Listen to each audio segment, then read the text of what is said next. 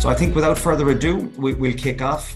So let me wish you all a very good morning and a very warm Irish welcome and a very cold Swedish morning to the first Nordic edition of Enterprise Ireland's Cyber Security Innovation Series. We have a pretty action-packed morning ahead of us, where over the space of the next 90 minutes or so, I hope you leave us this morning knowing more about the Nordic cybersecurity market than you did previously via our friends at Radar Ecosystem Specialists, who are represented today by Richard Werner. That you'll learn more about how Ericsson are using commercial off-the-shelf tools to rapidly build security into 5G networks. And finally, and probably most importantly for Enterprise Ireland this morning, more about some of the latest cybersecurity technology and innovation coming from Ireland, which is solving some of the most prevalent issues being faced by enterprises, the economy, and society today. For those of you maybe who have not heard of Enterprise Ireland previously, we are the Irish government's trade and innovation agency. In Ireland, we invest in the most innovative companies through all stages of their growth. Internationally, our goal is to build successful, long-term business relationships between international customers and Irish partners. And I am delighted to have 5 of those innovative companies with us here this morning to present.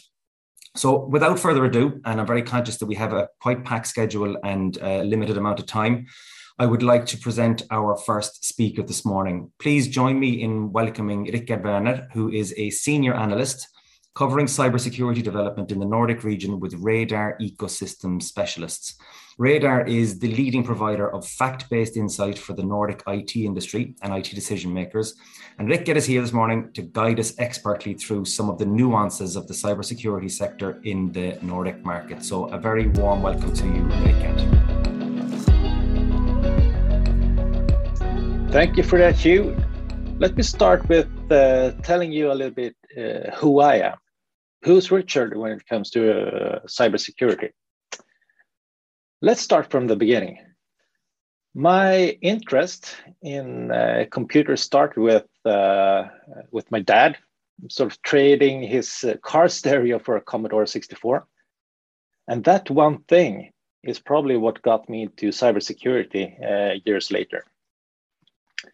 Born in the 80s and almost got busted in the 90s for breaking into, let's say, multinational corporation manufacturing shoes and clothes, a company with more than 2 stripes, if you know. However, around the millennia, I started doing mostly good things instead. And in the last 20 years, I've been in an organization that's, let's say, on the lighter side of the gray spectrum, even thanked by the FBI, which in all honesty was pretty awesome. So in short, started out maybe a little bit as a bad guy, but the bad guy turned good guy somewhere along the way. And I'm here in my role as an advisor and analyst to share a little bit about where we are today, talk a little bit about cybersecurity trends from our perspective and the market, and perhaps focusing a little bit about some of the parts that's necessarily not in our regular reports that we publish. So let's just kick things off with what's really driving the things here. What are the drivers when it comes to Sweden? Just think for a second about why we need to protect our digital assets. Without working information flows, pretty much everything else ceases to function. And we're pretty much all digital information today. So protecting means digital protection. And especially this last year, has been really eventful. So what has really happened in the last year for us then? The pandemic was a huge catalyst for IT transformation. All right. Working from home has become somewhat of a norm in Sweden as well, even if the businesses now are mostly trying to get people back into the offices to some extent. Because of this, there was an early investment cycle concentrated in and around the endpoint, our workstations. We have an increasingly faster digitization, meaning even shorter cycles for IT. And when the shorter cycles are rewarded, the dynamic changes. With shorter cycles, a more careful approach is replaced with a high risk taking. So organizations focusing on innovation show a general lesser prioritization of security. That's where we are today. The data to us has shown that there's a clear risk of over prioritization of innovation here in Sweden. There's a new behavior. Even our purchasing behavior has changed. Our expectations on our vendors have somewhat shifted from we're demanding innovation, everything must be innovation, into we must have a resilient IT. So we're moving from a demand of innovation into resilient IT. And this was especially expedited by the increase of, let's call it digitization in uncontrolled environments, such as the home of our employees. Data has become an important asset for all organizations. I mean, this is nothing new. Access to more and better data makes it easier for us to build, knowledge. And this in turn has led to the explosion of new services and new business models and everything that we basically see today.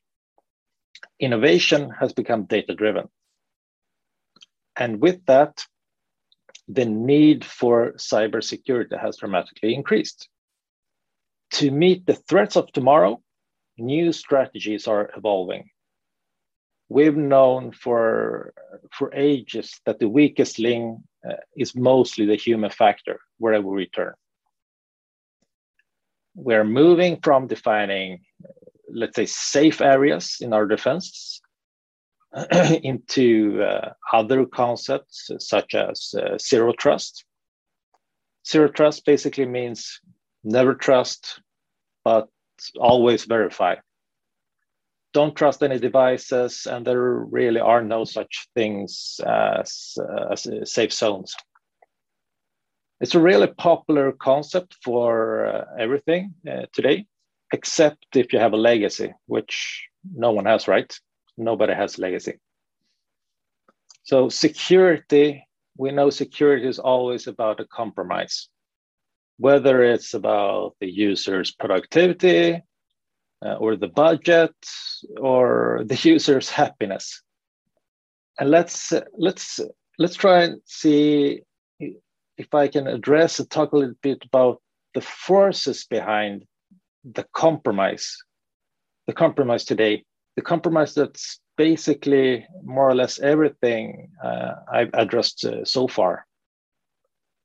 We are driving digitization at a fast pace. We know this because that's what we need to do in order to stay competitive and basically in business, right? However, security can often be perceived as an opposite force. Both of these are often handled separately with their own management, their own KPIs, and their own agendas. Our basic challenge today, and where we need to compromise, is the joining of the two agendas, digitization and security. They need to digitize the business in order to survive. They need to keep it secure in order to survive. By looking at our data from our research, we already know that the majority of our Swedish digitization initiatives lead to lack of information security. Are both agendas so important? Yes, they are. We need both. Like I said, both are essential in order to survive as a business. But it's not fair without talking about who we really are up against. So remember the picture I started with? This picture?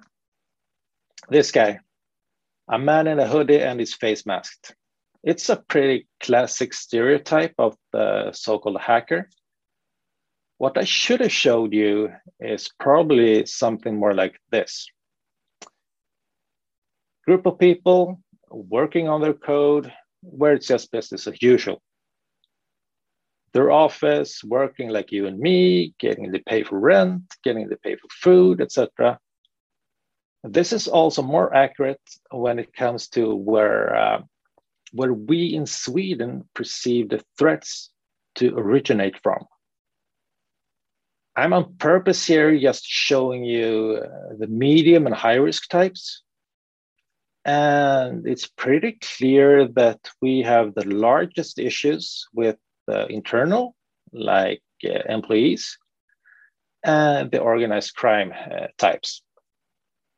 Outside of state-sponsored and perhaps politically motivated threat actors, there are a few things that sort of fit together that have a common denominator here.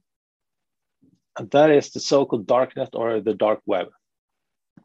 Perhaps, I think most of you know, but those who don't know, the deep web is basically the part of the web not indexed by any search engines. And the dark web is a small part of this deep web, mostly not commonly accessible with ordinary browsers and things like that.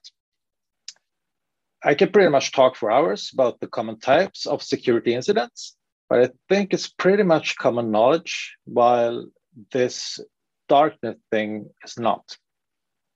And before we move along, let me just refresh on the top types here. We have account credential issues like username passwords, brute forcing. We have denial of service attacks, like taking you offline from the internet. We have different types of malware, where ransomware is, let's call it, quite popular these days as our sort of main incidents types. And what do they all have in common here? Well, for starters, it's all easily available for anyone.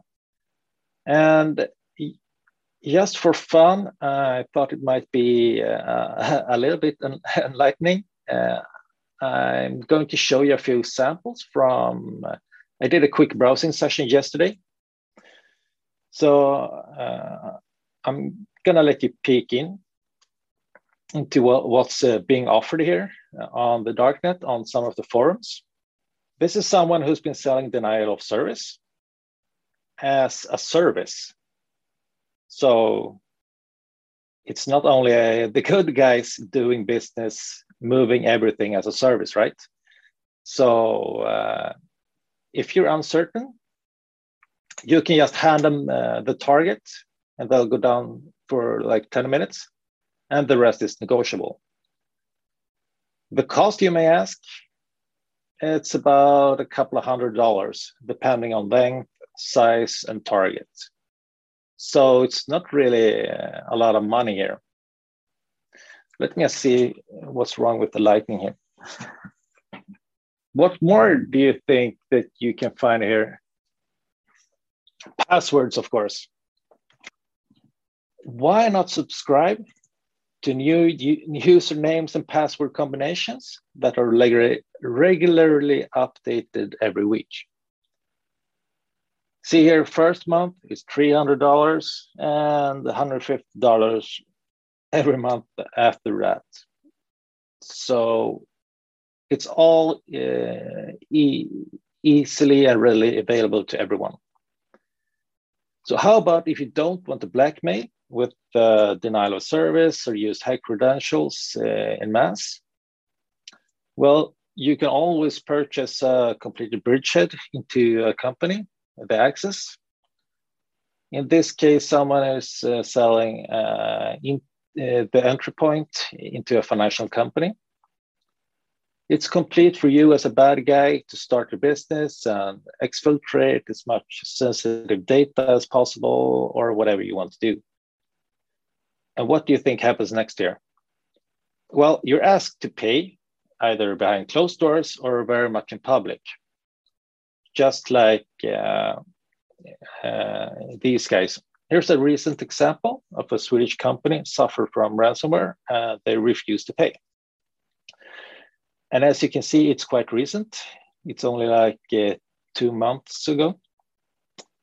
The whole data dump with sensitive information was made publicly available since they didn't pay, and you shouldn't. Even if it's like in this case, it included highly sensitive stuff like medical records of employees and stuff like that. Remember, these guys are criminals. They don't really care. So it's just another perspective of the why cybersecurity is important. It's not just the business agreements like your business operations. It's also about the legislative stuff like protecting the data, GDPR, and everything that comes with it. We know that security is always a compromise, and how you and we as an organization should compromise has to do with our own sort of maturity, our own digital security maturity. We at Radar, we have a security maturity model. And what you see here is a simple rating of all organizations ranging from immature over to mature. Since we started measuring in 2018, well, a little bit before that, but since 2018, we've only moved from about 11 to 16% by today. That can be considered mature when it comes to security. And this is measuring both strategically and operationally. So the big question here is, are we spending enough or perhaps counterintuitively too much on security? Well, out of all of our IT spend, it's only about 5% that's being spent on cybersecurity in average. It's not that much. With every organization so digital, any digital risk is a business risk, right? And looking at it from a total business perspective, we have 5% out of the IT spend, which in turn might only be like 2% of the total spend. So we have 5% out of the 2%. Not really that much protecting our whole business, right? When asked, the Swedish IT decision makers agree, well, they agree at least that it's not in general too much in most cases. And remember, this is only from the 5% IT spending perspective. An educated board of directors would say it's not enough given the risks. So who's really doing the decision making when it comes to cybersecurity? It's not the CIO, it's not the IT manager, it's not the security officer, information security officer, but rather the managing director. And this, of course, goes back to both maturity and organizational size, but it tells us something important. It's rarely who it should be that actually makes the decisions. And before we sort of wrap things up, I want to address something for all of you listening that are perhaps more of the vendor side of things. And that is, what does this mean for the market? Well, we have a market that's more than half consists of technical security, followed by operational, which is stuff like incidents response, SOC, CM, pen testing, etc. And last is strategic, which also covers regulatory and classification stuff. So pretty much 80% of all of our spending is within technical and operational cybersecurity. And these areas are growing. The growth have historically been highest with the technical, but at developments and very focused investments last year, we've seen this sort of turning around again. Technical has hit an all-time low, because we're now focusing on fixing our problems that are perhaps not solved with technical issues. Cybersecurity investments are currently a lot within the strategic side.